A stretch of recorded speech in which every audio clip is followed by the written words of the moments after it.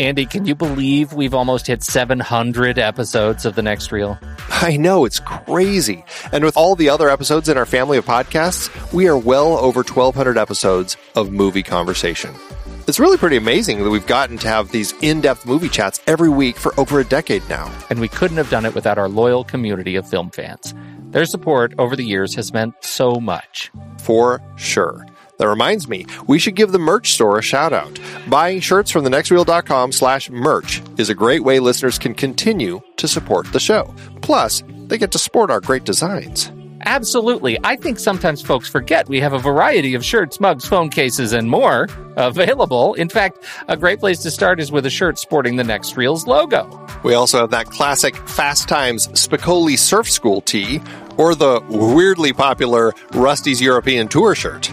The one from National Lampoon's European Vacation. Why is that so popular? Search me, but we have sold a ridiculous number of those. I guess there are a lot of Rustys taking trips to Europe? We're always adding new designs based on movies we've covered, like our brand new design for a streetcar named Desire, featuring a streetcar named Desire. So if you want to rep your love of TNR and films, head to thenextreel.com/merch. Every purchase helps us continue to have these weekly in-depth conversations. So visit thenextreel.com/merch today. And as always, thanks for listening and being a part of the Next Reel community. We've got lots more great movie chats coming your way. It is hard to believe that we have been having in-depth weekly conversations about movies since 2011. Oh, I know, you're telling me. Producing this show week after week requires a ton of work behind the scenes. If you'd like to help support our efforts, one easy way is by using our originals page when shopping for books and movies that we've covered. Just visit thenextreel.com/originals. Your purchases made through our links give us a small commission at no extra cost to you and allow us to keep having these great conversations. In Season 6, our Disease Films series had adaptations like The Omega Man, based on I Am Legend, The Andromeda Strain, Children of Men, and Blindness. I Am Legend is so much better than The Omega Man. What about the Will Smith version? Don't get me started. For our This Is Real Life Jack series, we talked Black Hawk Down and Seabiscuit, some great true stories based on fantastic books. And we had more listeners' choices like The Fly, The Emigrants, and Scott Pilgrim vs. the World. You just did a series on The Fly on the Sitting in the Dark podcast. Did you read the original material? Wasn't watching every Fly movie enough? Our Big Betty Davis series featured adaptations like The Little Foxes, Now Voyager, All About Eve, and Whatever Happened to Baby Jane. Are you calling Betty Davis big? Only in personality and force. She is a force to be reckoned with. We talked about the entire The Godfather trilogy, of course. Iconic page to screen, even if it is just the one Mario Puzo book. I wonder if Coppola will ever make The Sicilian. We also had some Zhang Yimou adaptations with Judo and Raise the Red Lantern. Absolutely gorgeous movies. And don't forget the Hughes Brothers series with From Hell, based on the graphic novel. Brilliant material. Kelly Reichardt gave us Wendy and Lucy and Certain Women, adapted from short stories. Plus more Hayao Miyazaki as we tackled Howl's Moving Castle. Find all these books and more at thenextreel.com/originals. Every purchase supports the show. Get the full list of adapted films that we've covered at thenextreel.com/originals and start your next read today.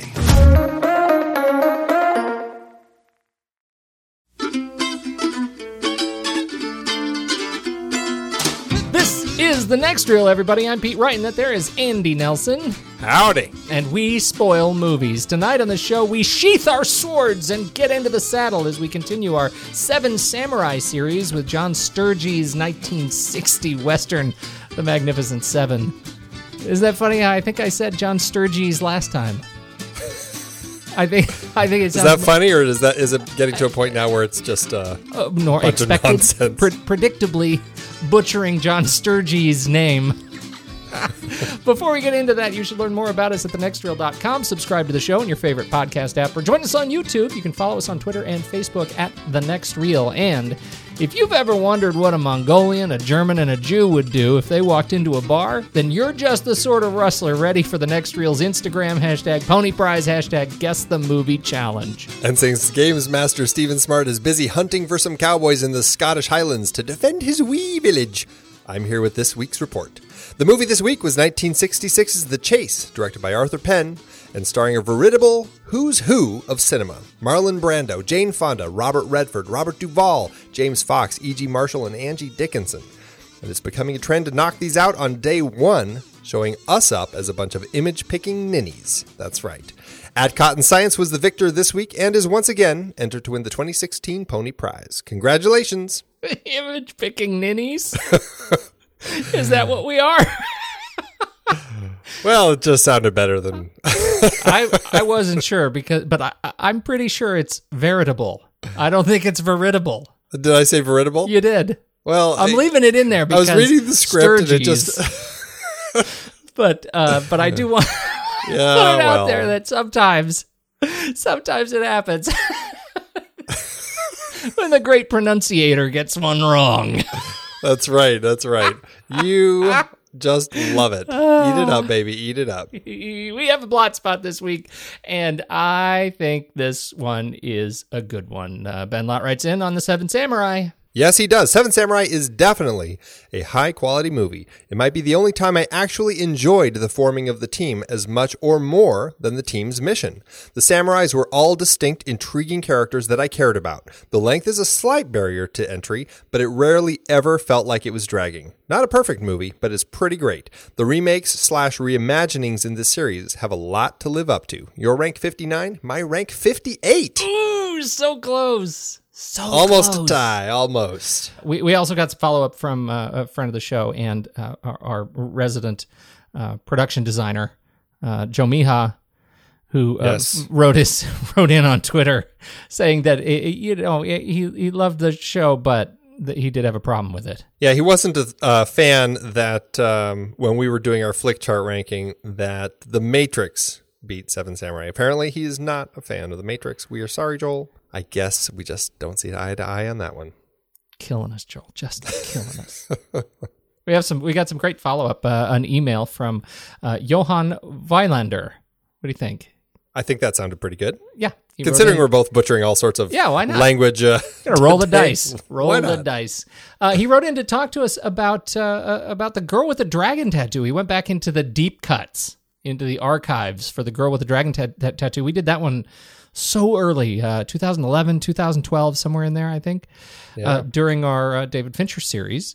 And he wrote in to talk about just how enthusiastically the Fincher remake was received in Sweden. Which I find really fascinating. I don't know why I wouldn't have pictured it, but it was great. I think that was fantastic.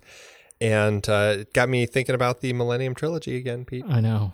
Someday, Andy, the original Swedish Millennium Trilogy is going to hit our schedule. I just have to say, he says right in here, it was like they didn't want to upset the creators of the Swedish films too much by praising the remake, but he says that he liked the Swedish trilogy he found it quite good, but the Fincher remake tops it by a margin. Which I find really interesting. Stunning to me. Yeah. Stunning to me.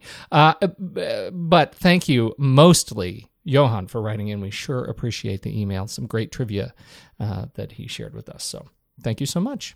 Absolutely. Andy, it's time. Let's do trailers.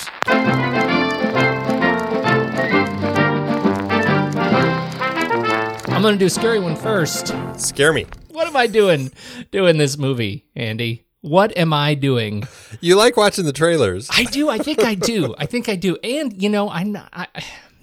it's like I have a little bit of a complex that I want to do the scary ones because I'm trying to impress you that I actually watch them. So, Daddy, please love me. I'm doing Shut In. This is it is a French co-production here, directed by Farron Blackburn, written by Christina Hodson. This was based on Christina's 2012 Blacklist screenplay. Stars Charlie Heaton, Naomi Watts, and Jacob Tremblay. Oh, yeah. Yeah. The young man from Room is in this movie. It is the story of a child psychologist who lives in an isolated existence in rural New England. Caught in a deadly winter storm, she must find a way to rescue a young boy before he disappears forever. Little bit of weird kind of spooky, occulty kind of stuff going on. We've got slamming doors and lots of darkness. And if Naomi Watts is good at really exceptional at one thing, it's it's being scary. And she delivers it here. I thought this looked like a right good thrill. What did you think? Oh yeah, I totally agree. And I see Naomi Watts in a horror, and it piques my curiosity. I really did enjoy what she did in The Ring. I thought it was fun to see her there. And this has just a great creepy vibe to it. There's something really interesting about just the whole story that's going on here, and I love seeing Jacob Tremblay in something. So I'm excited to see this one and have a nice little jolt of fear. Farron Blackburn is. I haven't seen anything, any feature that Farron has done. My sense is that this is the. It looks like there's another one that also hasn't been released called Dream On, but doesn't have a release date as Shut-In does.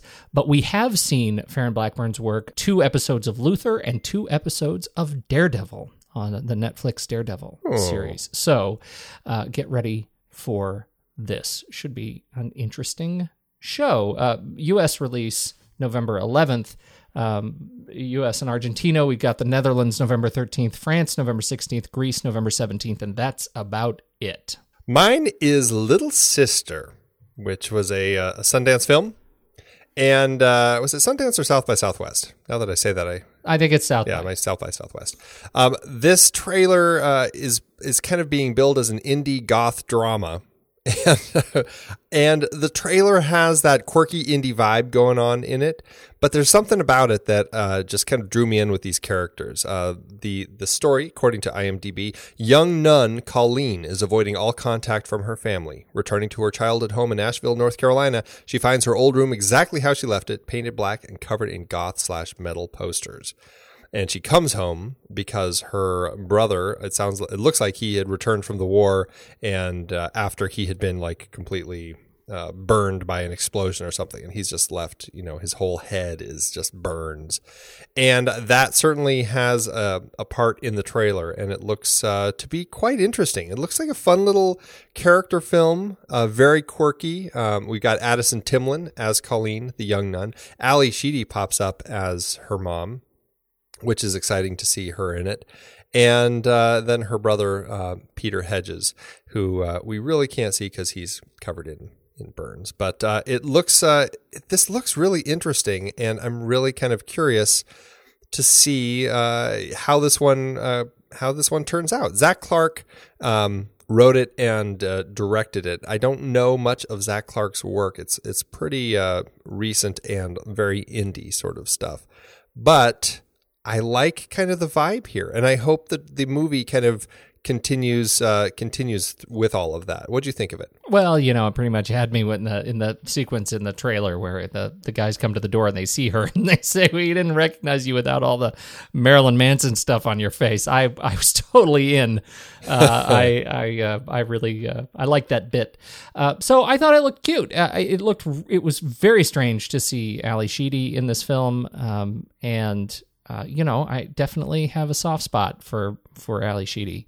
Though I feel like I haven't seen a whole lot since, The Day, back in it. And so it was good to see her in here. She's getting great reviews, for her performance in this film. So maybe this marks something of a comeback. You didn't like her in X-Men Apocalypse? Why was she in X-Men Apocalypse? She was Scott's teacher. For crying out loud, she was. Oh, man. Yeah, no, I totally forgot that. There you go. No, all I've got is like Short Circuit and The Breakfast Club, right? I mean, those are the ones that stick for me. Right, exactly. So. Well, and I should mention that Addison Timlin, who is the lead in this, she is going to be in the movie Girl in the Box, that is premiering on TV here very soon. Which I worked on when they filmed the exteriors up here up in Prescott, Arizona. So it'll be nice to see her in this. She certainly is somebody who has presence on screen, and I look forward to seeing what she brings to the table in this one. Outstanding, Andy. Good pick. Yes, this one is coming out. Like I said, it played at South by Southwest. It's going to be, right now, it's a limited and internet release, October 14th. Well, seemed like a good idea at the time. Brenner, McQueen, Coburn, Vaughn, Brunson, Buchholz, Dexter, the Magnificent Seven.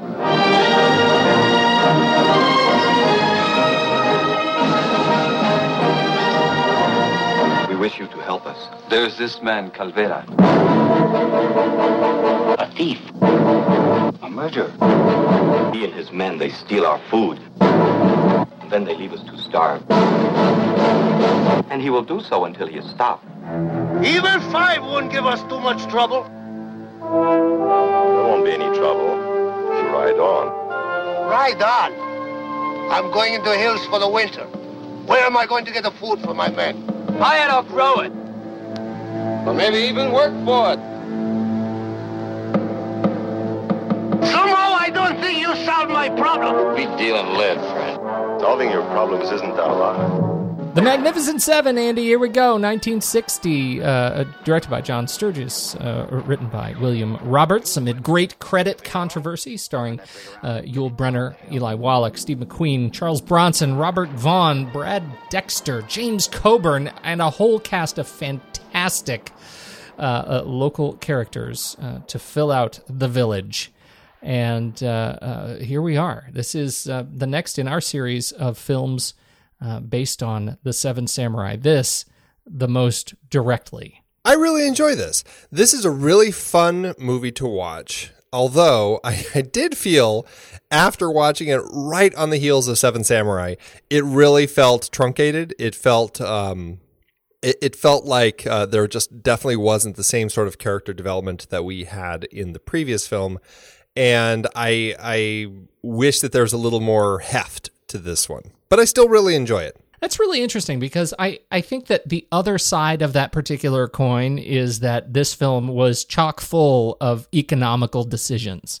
That where there could have been heft, they ended up, truncating with economy, with scene economy, with character economy, with little nods of the hat or motions of the hand, where they could have really, developed a whole scene.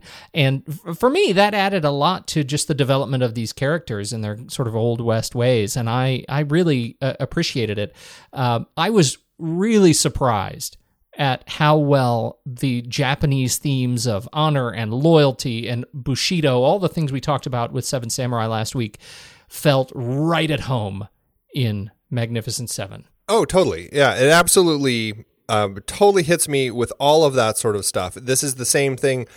You kind of get the same vibe in some later Westerns where it really is about kind of like the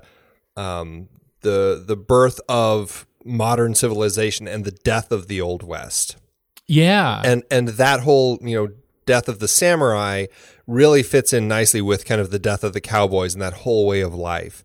And that definitely rang true here. And I really liked how these guys were able to kind of rework that theme in here so well. Oh, well, yeah, and they didn't really have to rework all that much. I mean, here were our samurai, our gunfighters across the West, and they serve no master. They come together for this mission to serve the land, to help the people, because they recognize some of the same themes that you cannot, no man can stand alone, and when they are together they are stronger, and you can see that in the team building segment. The entire first act is a demonstration of all these guys and how miserable they are when they're doing a job by themselves. They're either running from the law or they're chopping wood, or they're not happy and they're not using their skills. But when they come together, that becomes something special. There is a lot of economy in the script here. I mean, there was in the previous film, as we talked about, how even though it was a very long film, it still was very economically written. Likewise here, where you have bits that are just kind of just dropped in, like you have a line about, who takes, you're not going to take a money or a deal like this unless you're on the run from the law or something like that. I can't remember exactly what the line was, but just kind of hinting that Yul Brynner's character, Chris, may be kind of, there might be a darker past that he has, and he's kind of moving. As he says, he's heading south. It sounded like he's already headed south of the border anyway. And here he is kind of teaming up to do this whole little bit, Yeah, right. And kind of be our lead man. The film was apparently well received by Kurosawa himself.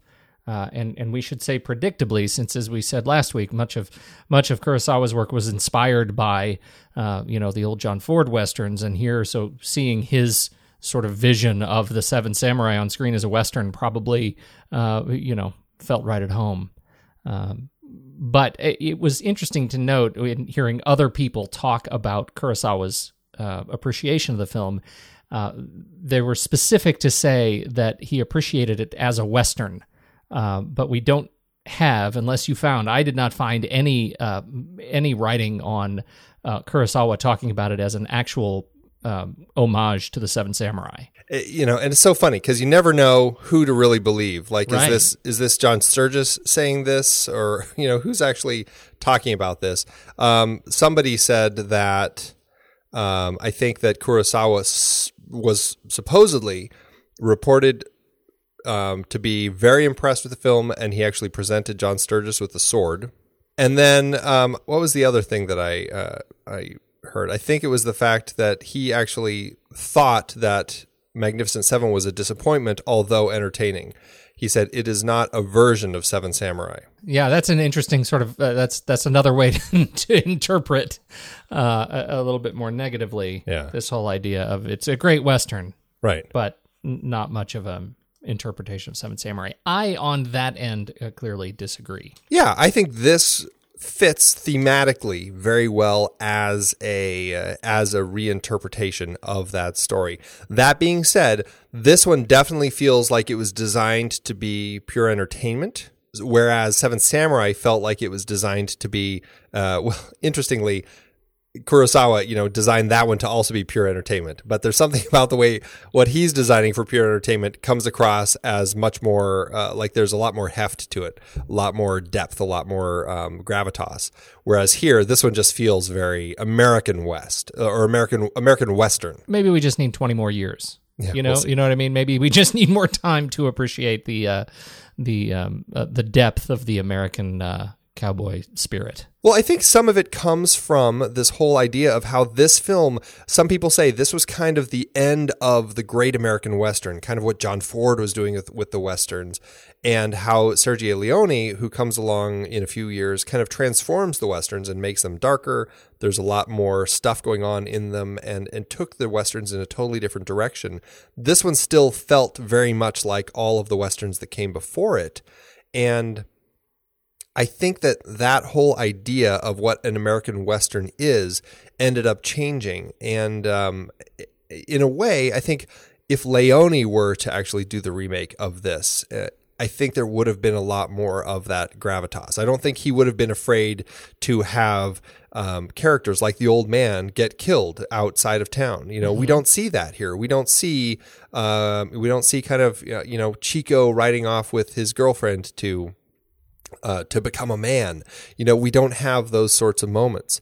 And I think it's interesting that this one does feel very much more just entertaining and sanitary than what Kurosawa was doing. The script, there's some juggling credit around the script. Originally written by Walter Bernstein. This was before Sturges was around, and we'll talk a little bit more about the juggling production rights in a little bit. It then ended up in the hands of Walter Newman.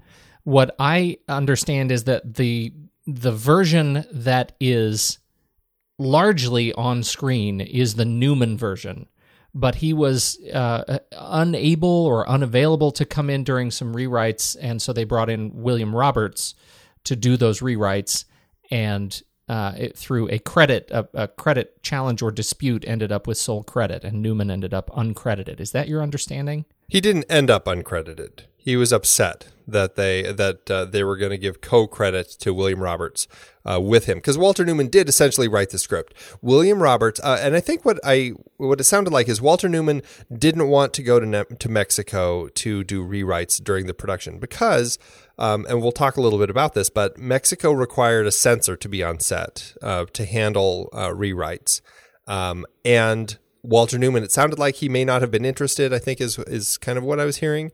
So they brought William Roberts to do that, who did really, it sounds like, just essentially the rewrites based on the censor. And yet, when the WGA compared, the different drafts of the script, they determined that William Roberts got co-writing credits with Walter Newman. Walter Newman was very upset about that, and so he took his name off. He said, "You're going to give me the credit or take me off the film." So it ended up getting William Roberts as the sole writing credit, which, this is one of those crazy ways that Hollywood works. I clearly am ill-equipped to understand the machinations of the WGA. So my understanding is there was a Gary Cooper movie, Vera Cruz, that came out, I believe it was Vera Cruz, that came out a little bit before this one, 1954. And Mexico, the people of Mexico, were very upset with how they were portrayed in that film. It just really bothered them. And so they were real hesitant about what films were filmed in Mexico and how they were portrayed. And so basically they John Sturges, who is a very, very kind of a very honest guy, he's a very stand-up sort of person, he said, "No, we're going to do this right. What do we need to do to make this work with you guys?" First of all, it ended up being a co-production with Mexico. And then and Mexico said, "You need to have a censor on set that they are going to rework with you, kind of tell you what's not going to work." And so anything basically that put these Mexican peasants in a bad light had to be changed. And even though it was in the original script that these villagers go off to hire these protectors, the censor said, "No, you can't have peasants going off to hire American gunmen, because now it's just going to make it look like these peasants really, we can't do anything unless a big American comes and saves us," sort of thing, which, I can certainly see that being the case. And so they had them rewrite it, saying, "Look, we'll say you have to go buy guns." And so now these guys are going to buy guns, and then they end up, falling into the situation where they hire the protectors, and it kind of works. Kind of. I was a little, as I thought about it, I foolishly, I thought that,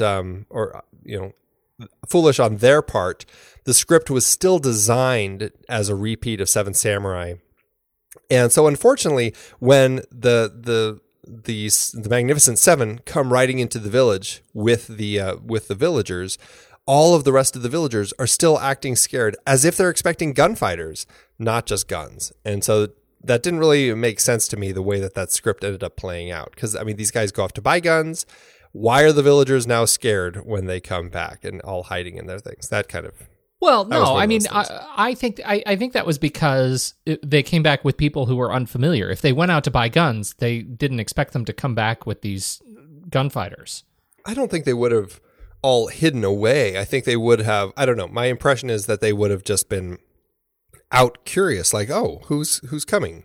I don't know. I think it made sense to me. It makes sense to me that they didn't expect these foreign gunfighters and that they would hide, because our experience of them is that they were already, willing to hide every time foreign elements come into the village. So they kind of made the case.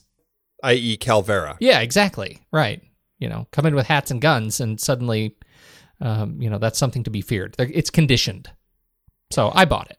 Whatever. Okay. All right. It's not a huge issue. It's just something I certainly noticed, as, it worked in the Kurosawa version because the way that it was written. But then in the rewrite here, it's like, well, all of a sudden that doesn't quite work, but yeah, I'll let it slide. It slide.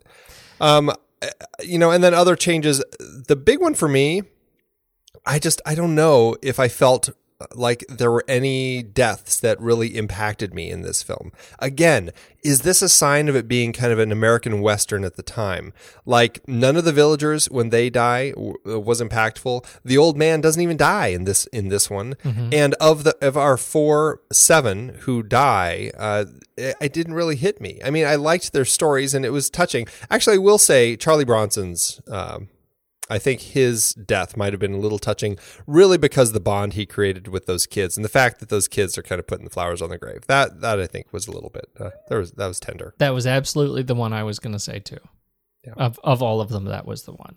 I loved the signal sequence. The kids across the mountains. Yes. A little Return of the King action going on there. Absolutely. I thought that was very cool.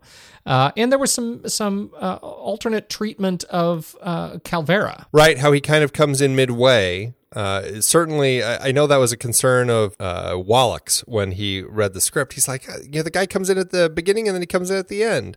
But here he got to come in midway through. And then, of course, he's got the big surprise when they go to his hideout and find him not there, only to come back to the village and find that he's kind of taken it over and basically has them and kicks them out. That was I kind of liked that change. It felt very much like modern remakes and how they find ways to tweak the story that you're so familiar with to do something a little bit different with it. Let's talk a little bit about John Sturges as a director of this film. You know, as somebody who used to be an editor at MGM, he definitely keeps his films taut. I mean, he really knows how to kind of shape it, move things along, and really, I just find watching his films, even when they're long, like The Great Escape, he has incredible pace, and it just works really well. I really enjoy watching his films because there's just a flow to them. I sat down and watched this one with my kids, and they were both absorbed instantly. Yeah. And, for my kids who have been raised largely with an appetite for contemporary films and contemporary pacing, to be able to sit down and watch this movie, it says a lot, I think, about the pacing of this film, that it kept just rapt attention over the course of the 2 hours. Yeah, absolutely. It's a sign that he's a director who knows how to put a film together. And also, I think with his actors, I mean, he knows how to just let them live their roles. And, he doesn't force his view of what he thinks the role should be on the actors. And I think, especially in a film like this, where you've got 7 guys, I mean, that's just bound to have a lot of testosterone on set. And I know we'll talk about some of that with Yul Brynner and Steve McQueen being in the film. But I think that he found a way to balance it with these guys. And there was a story on set about, it was a scene when they were on their way to the village, and all 7 of the guys plus the 3 villagers were riding, and they cut across a creek, and how Yul Brynner's leading the way, and then each of the guys, as they come behind him, do something to make their part seem bigger. Like Steve McQueen drops down from his horse and scoops up some water with his hat to put on his head to kind of cool himself off. And then the next guy starts hamming it up, and the next guy hams it up even more, until they're all so big and broad that it just is almost a joke. And John Sturges just he doesn't say anything. He doesn't cut. He just films it, and he just looks to his ADs like, yeah, this is how this one's going to be, or something. What I love so much about that story is actually the fact that all the rehearsals of that particular sequence, none of them did any of those things. It was only when they actually rolled the cameras that they all come out to try to one up the guy in front of them. Right, exactly. I thought that was funny. Very funny. He struggled financially to get this movie done. This was a film that for some reason they weren't completely behind, and so it sounded like he had to actually put some of his own money into this thing, and may even have, I don't think he lost money necessarily, but I don't think he actually made anything. So, that's tough. I guess you're really passionate about your project when that's how you're doing it. We've got some first shot, last shot. Yes, we do. I'll take the first shot. Go for it. After we're on what seems like a still over the farm for a very long time over the credits roll, and after a very long time, several minutes over the credits, we actually see in the very lower right, we see the bandits ride in from the lower right of the frame. While the credits are still rolling, we see this long line of horse-clad little ants down in the corner. We cut to a medium shot of the farmers. They're doing their thing with corn, and they all perk up their ears. They all notice that somebody's coming, and it is a scary thing. Especially with that music. Oh, yes. Right, and then the last shot, we've got, after the conversation between Brynner and McQueen about, the villagers the old man was right. We're not the ones who won here. It was really the villagers. Essentially the same conversation we have at the end of Seven Samurai. It really was. Then we see the kids putting the flowers on Bernardo's grave. We see the old man smiling as Brynner and McQueen ride off. And then we cut to Brynner and McQueen, their horses just kind of riding out of town, a nice wide shot of the area as they just ride off together, those 2 of the 7, leaving, of course, Chico with his woman, deciding to become a farmer and settle back down. And that's how we end. It's interesting. It's similar to Seven Samurai, especially in the first shot. What is interesting is the last shots. In Seven Samurai, we end on a shot of the graves. Like, this is a sign of things to come. Very much thematic, the way that ended. The Magnificent Seven ends with these two not quite riding off into the sunset, but you could almost say that, right? You've got these two cowboys as they kind of are riding off. They're victorious. They've won. There definitely is some somberness to it and everything, because of the conversation that we've just had. And, we see Bernardo's grave and everything, but we see the old man smiling and these two guys riding off. There's a little more uplifting feel to it. And part of me wonders if this is Sturgis ending it the way an American Western should end.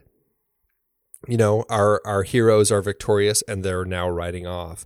Although it's obviously there's a difference there, because instead of 7 riding off, now we're just down to 2. So there is definitely a sign of kind of, there's been some tough times to get to this point.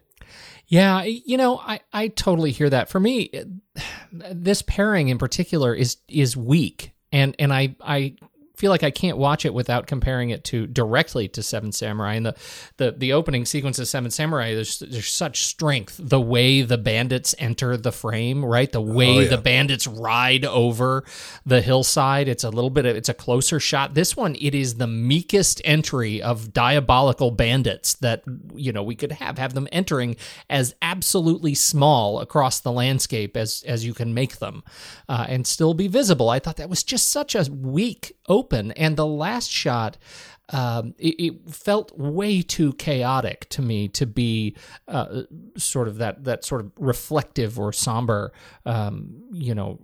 thoughts on our fallen soldiers, our fallen kin, that we had in Samurai, where people have gone back to work, and the tragedy of it is that they've gone back to work in the field, their village is saved, but we're stuck on these lone graves.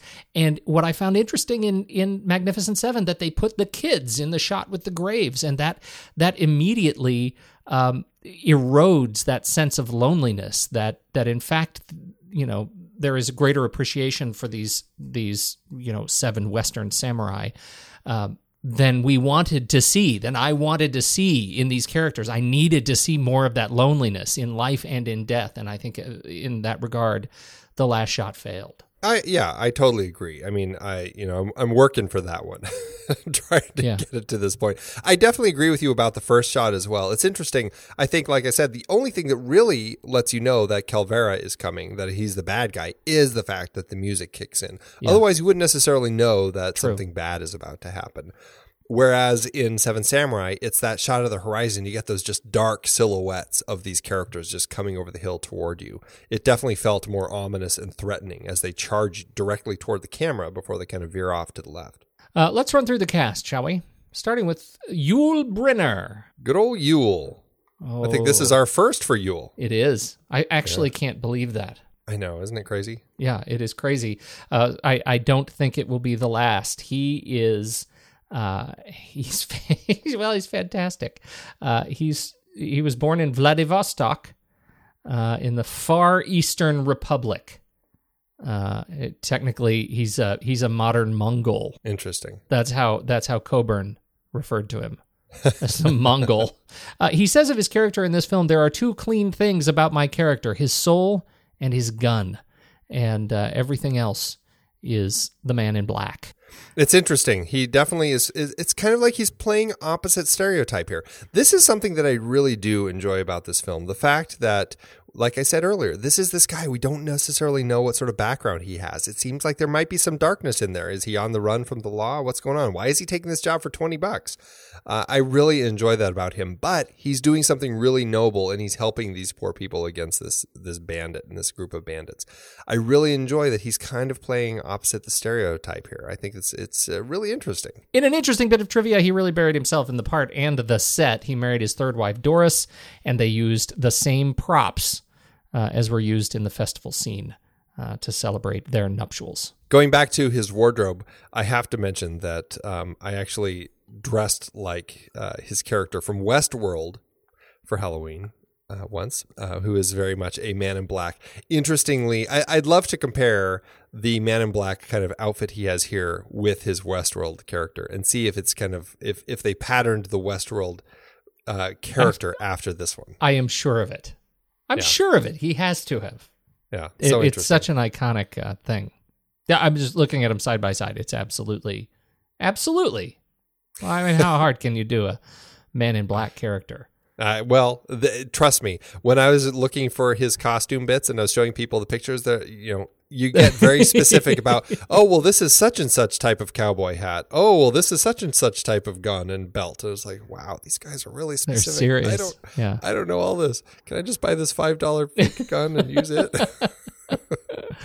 He played opposite Eli Wallach as Calvera, leader of the bandits. Was it surprising to you or interesting in any way, or was it just me that Eli ended up as the second build on the cast list at the beginning of the film? I don't think it was. I mean, it's great. I think that's fantastic. But for me, in a film called The Magnificent Seven, I guess I was really just expecting the seven to be our first 7 people listed. Maybe that was just me. That's really interesting. I mean, I guess I get your point there. I never really gave it all that much thought because, and I probably should have, not only because, yes, he's not one of the 7, but also because of his relative time on screen. Although I will say he certainly is notable. I mean, he's really, his character is so big and broad, it makes sense that he'd be top billed, I guess. But I mean, and Steve McQueen wasn't huge. I mean, there are things that make sense. At the same time, though, Eli Wallach, I think he was mostly known as a stage actor at the time. He'd done some films before this, but it's not like he was Yul Brynner. No, he was still mostly Broadway at that point. Yeah. So I think that's right. I didn't think much about it, but I think you're right. I thought it was great seeing him in here, especially after we talked to him in The Good, the Bad, and the Ugly, and it's interesting to see him as the connective tissue between the thematic change in these westerns. How do you like him as Calvera versus versus the Ugly in The Good, the Bad, and the Ugly?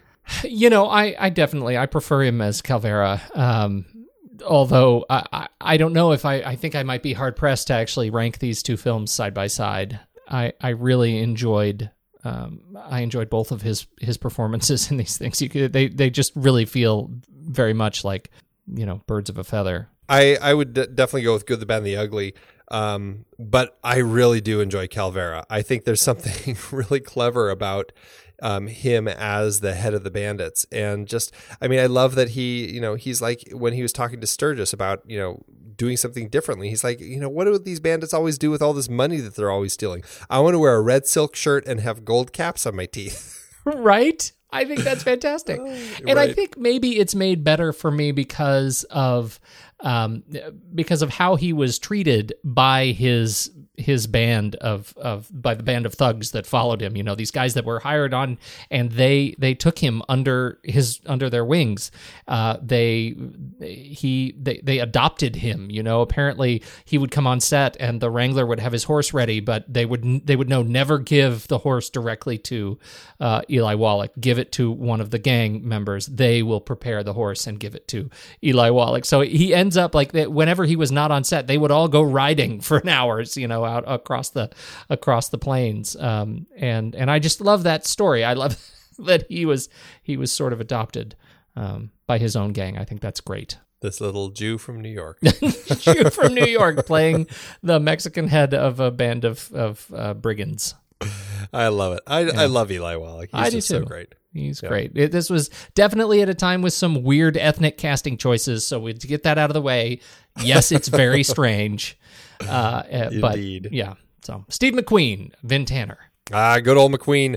We love him here. We certainly talked about him a number of times. Yeah. And I mean, he's fine. He's good as Vin Tanner. I mean, he brings his Steve McQueen presence. It's certainly not The Great Escape or Bullet, but I still think he's got clearly has the screen presence here. all it takes is those moments where Yul Brynner gives him that finger, that one finger, and Steve McQueen holds up his two fingers, like, you've got two. Like those moments, it's like, God, McQueen does that so well. He's just so cool when he does that. Oh, he's the best. He's also right crazy. He is crazy. As the story goes, his wife at the time reports that in order to be in this film, he had to get out of the TV show he was doing, Wanted Dead or Alive at the time, and so he had to get out of that. The only way to get out of that was to be in an accident. So he got in the car and he said, "Okay, hold on," and he went and he crashed the car so that he would be injured enough so that he would get out of shooting the TV show and be allowed to go do this movie, and That's a little bit dirty pool, but I'm glad he did it because he's in the movie. because he's great in the movie. Yes, this really gets into the one-upsmanship between Brynner and McQueen. That they definitely had their on-screen rivalry. Yeah, speaking of that testosterone, I mean, McQueen, this is called the Magnificent Seven. There are going to be 7 guys who are kind of like that you're following. He wanted to make sure that people would notice him. So he was always doing something like little touches, shaking a shotgun round before loading it, repeatedly checking his gun while in the background of a shot, wiping his hat rim, playing with his hat, whatever it was that he could be doing. And it really started annoying Brynner. And finally, Brynner told him, he's just like, "Hey, knock it off. All I have to do is take my hat off and nobody's going to be looking at you anymore," which I think is really funny. Apparently, his bald noggin was enough for people to just fawn over. Word is he wanted Horst Buchholz's part as Chico. Because it was a bigger part. And yet, I gotta say, I loved McQueen exactly where he was. There is something about this, and this is what has always stuck with me, and I think it is largely the result of this one-upsmanship between these two guys. This movie, for me, is almost more than a team of 7. This is very much a buddy movie between Yul Brynner and Steve McQueen, between Chris and Vin. I actually love their sort of understated relationship. I do too, and that's something that I guess the way that the structure of the team and like who knows who and how the team is formed in Seven Samurai versus here, it's slightly different. But I enjoy the way that that Vin comes into the scene here and ends up being a part of the team and does end up kind of creating that relationship with Brynner. I really do enjoy that. Yeah, because I think in the Seven Samurai, he ends up, it's his old partner. In this case, it would have been Harry Luck, Brad Dexter, who would have ended up living if it were directly patterned after Seven Samurai. Right. Let's then talk about the good Horst Buchholz. Good old Horst. And introducing Horst Buchholz. As he is a German actor, also playing a Mexican. Yes, like you said. And actually, what's interesting about it, too, is that he didn't do a whole lot more American films, right? I mean, he really ended up going back to Europe. I get a sense that he's kind of danced between the two countries, but seems like might have been mostly popular in Germany. He died in Germany in 2003, and his last films were all very much German films. Yeah. But boy, did he work right up until the day he died. Like right after this, though, I mean, he did Billy Wilder's 1, 2, 3. I mean, so, there was a period that he was doing. So, I mean, I don't know. I found him interesting. I can't say that I ended up liking him that much. Yeah. What was it that turned you off? I don't know. I couldn't figure out if it was the way that the character was written, and he's no Toshiro Mifune. And weirdly, though, although we should say his character is actually a blend of Katsushiro and Kikuchio. He kind of ties both of those together, which was an interesting choice on their part to go that route. I don't know. I guess I just didn't. I don't know. I don't know if it's because he was German and he was playing a Mexican or what. But I had a hard time really connecting with him, and I found it interesting that Sturges really did connect with him. Connected with him a lot. In fact, apparently shot more film of Buchholz than anyone else on the set. Really connected with him. Yeah, and like that whole bit with the bull or the cow where he, Right. He's playing the bullfighter. I mean, that was all improv. Yeah. Yeah. See, that worked for me. He was a fine addition. I liked the kid, but not as much as I like Charles Bronson. Oh, because come on, Charles Bronson, he's the best. He is great.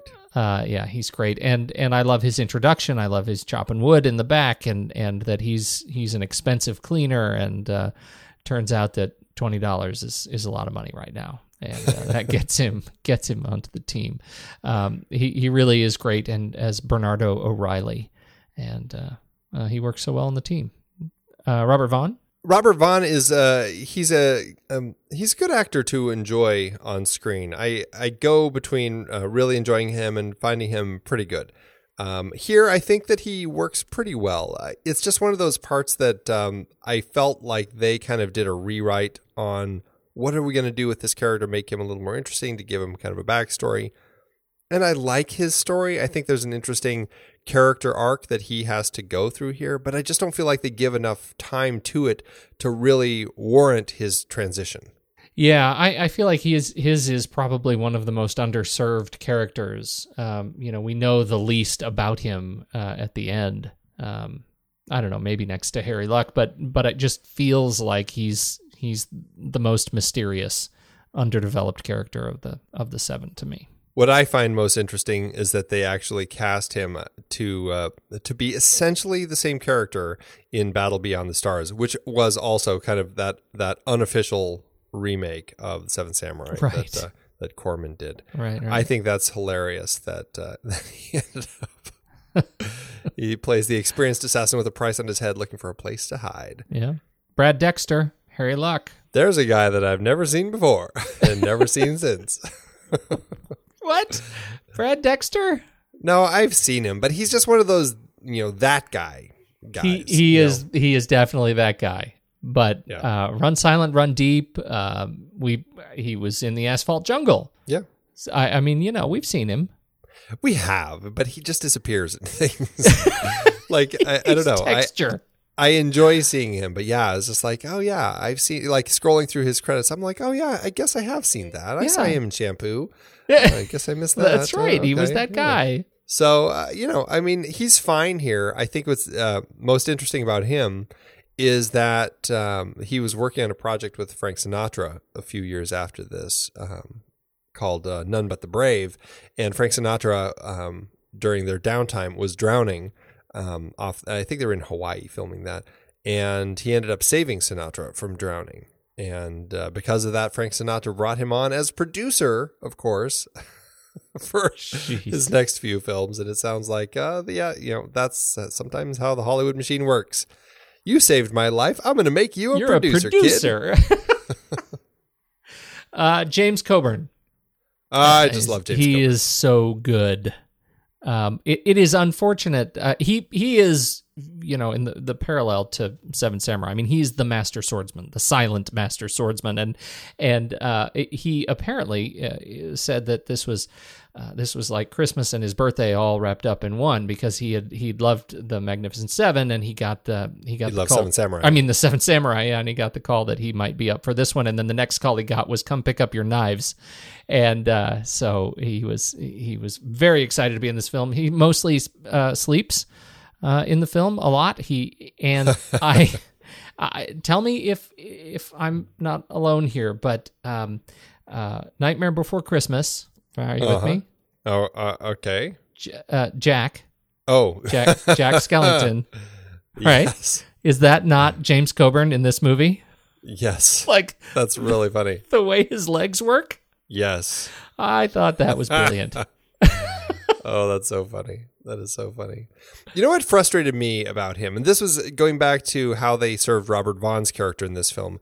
I felt like they set up the whole thing with him being this amazing knife master, and he does this duel when we meet him where he competes with this guy. I mean, it's the exact same setup that we have in Seven Samurai. They do a trial duel first, and then this guy is so upset that he wants a real duel. And, he is basically trying to prove that he can throw his knife faster than this other guy can draw and shoot. And sure enough, he throws his knife and sticks it in this guy's chest before the guy's able to pull his gun out and get a shot off. That's great, but then we never, ever see him use a knife again. Ever. Until the very end of the film, when he's been shot and he's dying, and he pulls his knife and it kind of tosses it and it hits a wood pile. It's like, that was it? Yeah. That's all we get? Yeah, that was the hero shot. That was a real, talk about setup and payoff. That is the worst payoff. Holy cow. Yeah, no, that was not good. I would have liked to see more of that. But I still like James Coburn in this. He's a very cool character. And he only had, I think, like 17 lines, I think he said. Yeah. Which, I don't know. That made me think of Jason Bourne, who had, 26 or something? Yeah, more than that. But James Coburn does his lines really well. Yes, he does. Valentin de Vargas. Yeah, I just threw his name in there because I thought it was interesting. He's right behind Calvera in a number of shots. He's one of his henchmen, Santos. And if you have Touch of Evil in your head, you will recognize him instantly as that horribly wicked teenager who goes into the hotel room to ruin Janet Leigh. He's just a wicked, wicked guy in that film. He certainly is. He's a wicked guy. Sean Alonso plays the villager Miguel, and he is notable because of where he went after this movie. Yeah, what I find so interesting is that he ended up becoming this major cinematographer, and you wouldn't know that watching the film. But yeah, John Alonso, he's just one of the villagers, and there he is later. I think just a few years later, 1964, he shoots a short film and then some documentaries, and then starting in he does some National Geographic specials, and then in 1969 he's the cinematographer for films, and he does things like Harold and Maude, Chinatown, the Bad News Bears, Black Sunday, Scarface, Blue Thunder, right? Nothing in Common, some Tom Hanks action, Star Trek Generations. I mean, wow. Yeah. I don't know. You don't need to really leave that one in there. Hey, now. Star Trek Generations. It's not the best. But did we say Scarface or Chinatown? Yeah, Oscar nominee for Chinatown. I mean, this guy knew what he was doing with the camera. So, yeah, fascinating. That 82 solid credits. Well, 81 solid credits and Star Trek Generations. All right, let's talk a little bit about getting it made. I thought this was an interesting story. So apparently, Yul Brynner sees Seven Samurai and calls his lawyer in Japan the next day and says, I want to buy the rights. What he doesn't know is that this other guy, Lou Morheim, beats him to it and optioned the rights for Seven Samurai for $250. Oh, yeah. That's crazy. That's like Andy and Pete money. Like we could have come up with that.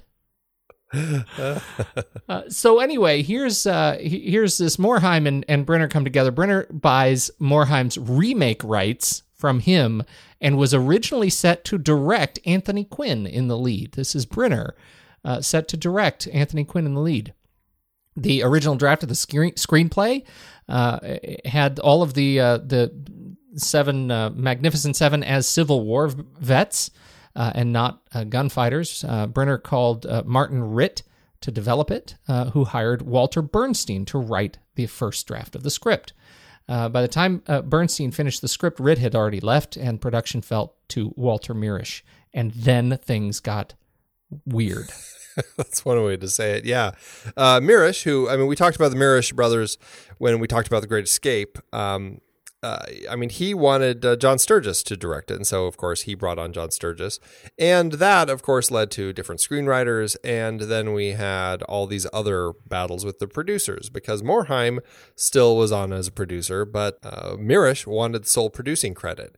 And so they had this huge lawsuit, and Sturges and Morheim and Mirisch, and it ended up, I think, finally Morheim finally was just like, you know what, they gave him an associate producer credit, and he settled. He said, you know what, once you're in the courtroom, you have no idea what the outcome's going to be. So he took some money, he took the associate producer credit, and he was good with that. And then, of course, Anthony Quinn, who was removed from the project in this whole process, also sued for $650,000, and he ended up losing. Nobody puts Anthony Quinn in the corner. Yul Brynner does. Yul Brynner does. I think that's just another, it's one of those fascinating examples of how movies get made. And it's unfortunate that it goes that way, but credit is credit. Okay, I don't think we can talk about Magnificent Seven without mentioning Elmer Bernstein. Oh, yeah, baby. This is it. This is one of the very best scores in movie history. The theme for the Magnificent Seven is iconic. It's just beautiful. It's brilliant. Yeah, we talked about how great he was when we talked about The Great Escape and how great that theme was, and then you listen to this and it's like, oh yeah, baby. This is the one. It fits just everywhere. It fits so well to the landscape, that just incredible beat that they established throughout the entire thing. Doom, doom, doom, doom, doom, and it's everywhere. And it picks up. We get that first real taste of it right after the opening sequence. We didn't even talk about the opening sort of action sequence to introduce us to our heroes. That is totally unrelated to the theme of the movie. We talked about that with Seven Samurai, and they do it again here. This is the we've got to get this body buried in Boot Hill scene. And boy, when the hero music hits after the successful completion of their initial mission, and they're riding down the hill, I feel like I'm home. I am absolutely home. They've successfully brought me into this picture with visuals and music, and it just works incredibly well together. This score, I don't think ever was actually released. Then in 1994, there was a fantastic recording by the Phoenix Symphony Orchestra here that I think is just a beautiful, beautiful re-recording of the music. And actually, I think Bernstein actually said this was kind of the version to, for him, he felt like this was kind of like the iconic, or this was the version to listen to. No kidding. Yeah, he really was very impressed with what the Phoenix Symphony Orchestra did here. And I've actually heard the Phoenix Symphony Orchestra play this several times, and they have never failed. They do an amazing job playing this song. It's just, they always hit it out of the park. I'll be darned. But they finally issued a soundtrack to this. I think it was 97. It was a few years after the Phoenix Symphony Orchestra's version came out. But it's just a fantastic, fantastic soundtrack. It's so easy to listen to. Obviously, it sells stuff. I mean, Marlboro cigarettes used the theme for a while. It became kind of iconic with them. It has been used in just all sorts of movies and TV shows. I mean, just bands play it when they're kind of opening. It's Disney, Disneyland Paris used it on their train. It's everywhere. I mean, the song is just one of those things that you just know. You may not have ever seen this movie, but you've heard this theme. Oh yes, yes, it is that good. And yet, the only Oscar nomination for this movie was for its score, and it did not win. That's right. Ernest Gold won for Exodus. Aye. Except for now that we've been talking about Exodus, I can't get it out of my head. Which is funny, because I can't even hum a bar from it. Yeah, I won't plague you with it, but you'll know it. Oh, you'll know it. Oh, yes, you will. Oh, yes. Oh, yes. How did it do with award season? Did it get? We already talked. It didn't earn any Oscars. Did anybody give it any attention, or did it just go right on its merry way? No, I mean, Robert Vaughn actually got a Most Promising Newcomer nomination with the Golden Globes. I guess that's kind of the award to talk about. Not a whole lot else. I mean, there are a few kind of other minor awards, but that's pretty much it. And remakes. Oh, we have remakes. Yes, we certainly do. Oh, yes. There were 3 sequels to this. Return of the Seven, Guns of the Magnificent Seven, and the Magnificent Seven Ride. You know, what's fun about searching for the Magnificent Seven is you end up with all sorts of other titles, too. When I was searching for this on, where was I searching? On Flickchart. There's also a Magnificent, what was it? Like Magnificent Seven Corpses or something like that. Yeah, it's funny how the Magnificent something has become such an iconic expression just from the title of this film. And it's, aside from these sequels, remakes, there was a TV series from 98 to 2000. Robert Vaughn would guest star sometimes as a judge. I didn't even know this, but the A-Team was actually designed originally as a combination of this paired with The Dirty Dozen, which I guess in retrospect, you think about it, you're like, oh, okay, yeah, I could totally see that. Totally. Absolutely. Stephen King's novel, The Wolves of the Kala, from 2003, took place in a town called Cala Bryn Sturgis, which had a very similar plot. And you can notice from the town's name, he throws in little Bryn and Sturgis nods to Brynner and John Sturgis. This is actually the fifth book in the Dark Tower series.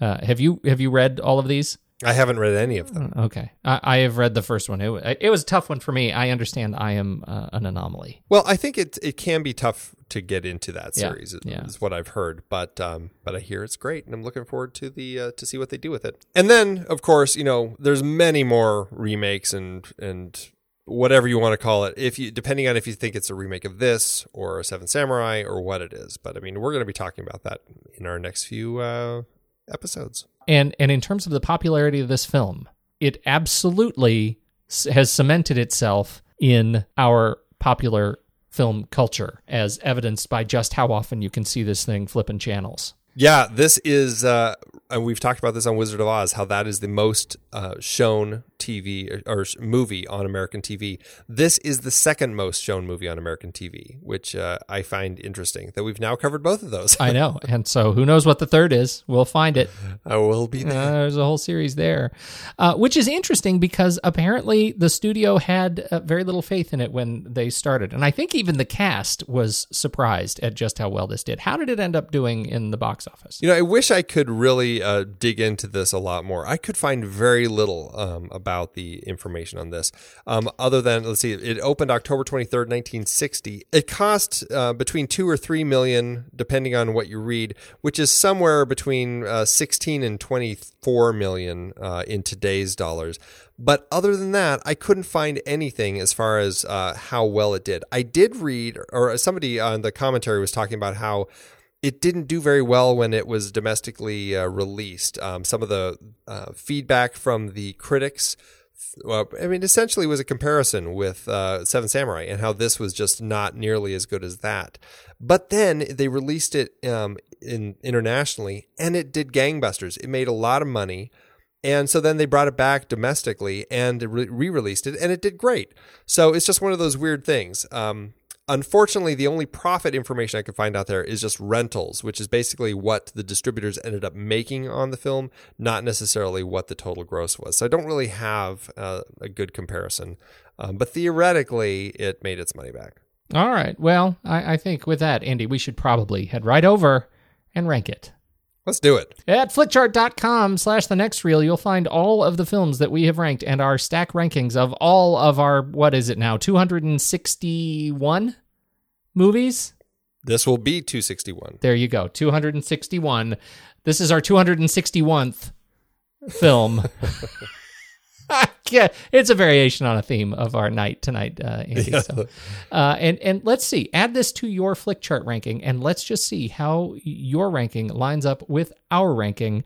I'll tell you, it's good, but not as great as I would have expected on my very own, Andy. Same with me. All right, let's do it. Magnificent Seven, or here it is, the Oh Brother block. Oh Brother, where art thou? It is Oh Brother for me. It is Oh Brother for me, too. That's going to drop it down right away. That's it, yeah. The Magnificent Seven or The Adventures of Baron Munchausen? Well, a Magnificent Seven. But Munchausen is really creative and interesting, but yeah, I would put on Magnificent Seven first. Magnificent Seven or King's Row? Little Ronald Reagan. I would say Magnificent Seven for this one, too. Yeah, me too. Magnificent Seven or Big Fish? Big Fish. You love that one. I love that one. I'd say Magnificent Seven. Would you say it a lot? Like real hard? I'll give you Big Fish. Okay. Little reticent, but me and John August, thank you. Magnificent Seven or Syriana? I would say Syriana. Syriana, please. Magnificent Seven or Ministry of Fear? Back to our Fritz Lang series. Yeah. I'd say Magnificent Seven. I'd say Magnificent Seven. The Magnificent Seven or Field of Dreams? Field of Dreams for me. Yeah, I'll give you Field of Dreams. I can't believe that. The Magnificent Seven or Infernal Affairs? I'm going with Infernal Affairs here. Yeah, all the way Infernal Affairs. All right, man. That leaves it at 159. Yeah, that is the surprise. That is a full 100 lower than Seven Samurai, which was at 59. Yeah. All right. Well, it is what it is. How did this do for you for Letterboxd? I really enjoy this. It's a very fun film to watch. I still gave it, what I did is I gave it 3 stars, but I gave it an extra half star just because Bernstein's music is so good. That was the Andy half star of love. That's right, it was. Oh, goodness, that half star. I will agree with you. I will give it a solid 3.5 stars. I enjoyed this film immensely. I really did enjoy it, but it just doesn't carry all of the weight that I feel like I may be doing it a disservice watching it as a part of this series, and I may have rated it higher and just more fun, had we not just watched Seven Samurai and had that perform so well. I can see your point, because I definitely felt that watching this in such proximity, like I said at the beginning of the show. But that being said, I mean, the movie is what it is. Yeah, no, it is what it is. There you go. So what do we do next? This is crazy. I know. Next, we're going to talk about Three Amigos. Not quite 7 anymore. We're down to 3. And they're a very funny 3. This is kind of more of a spoof, I guess, of The Magnificent Seven than an actual remake of Seven Samurai. But it still fits in the family. And so we're going to be visiting Steve Martin, Chevy Chase, and Martin Short as they voyage down to Mexico to battle El Guapo. What fun. It is a lot of fun, and I can't wait to talk about it, especially to talk about it as part of this crazy series. Absolutely. Somehow makes it better. That's Indeed, it. I gotta go to bed. Does my talking annoy you?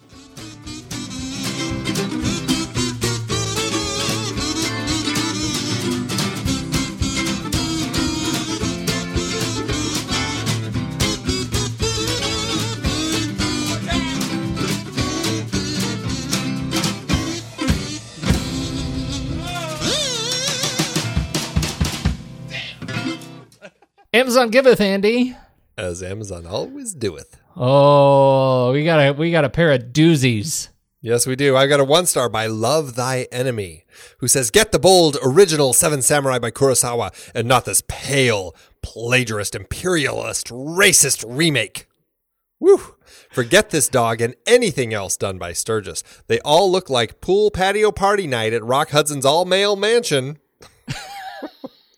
The original Seven Samurai is so far and away superior to this all-male review, which, as in all Sturgis's films, feature his unknown beefcake of the week, here a German kid forced to grimace and grunt as the Hollywood stereotype Mexican gunfighter, here poorly stealing the role of the young want-to-be young samurai in the original.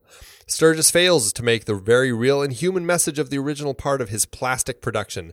Both do or do not get the girl in the end, but in which one do you care? A great tragedy occurred when Anthony Quinn, who originally had the idea to make Seven Samurai into a Western, did not get the backing in time to do something decent with it. Instead, we have this absolutely ridiculous and racist dog in which Jewish Brooklyn's best Eli Wallach is forced to sweat and grunt and grimace as if a stereotypical Mexican bandit.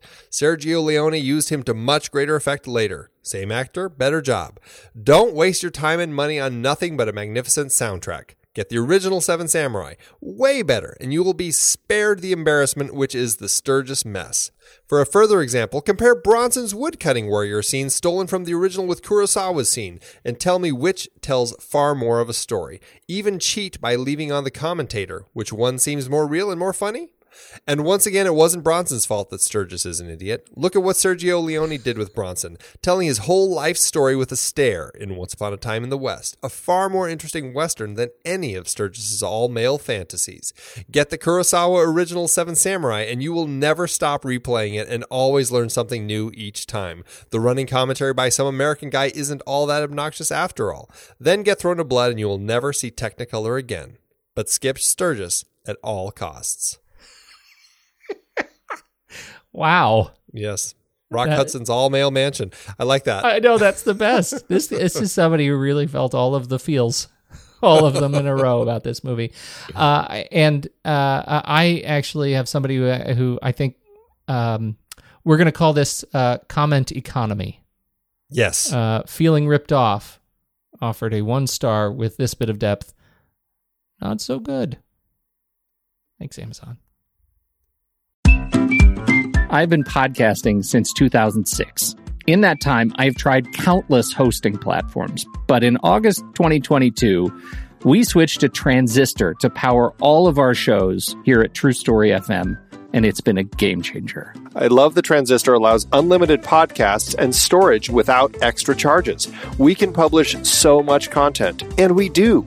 If you want to start up a podcast, do yourself a favor and host your show on Transistor. With their one-click publishing, you can get your new show onto all the major podcast directories effortlessly. And their website builder lets you quickly build custom sites for each show. The detailed analytics are invaluable too. You can access all kinds of listener data anytime.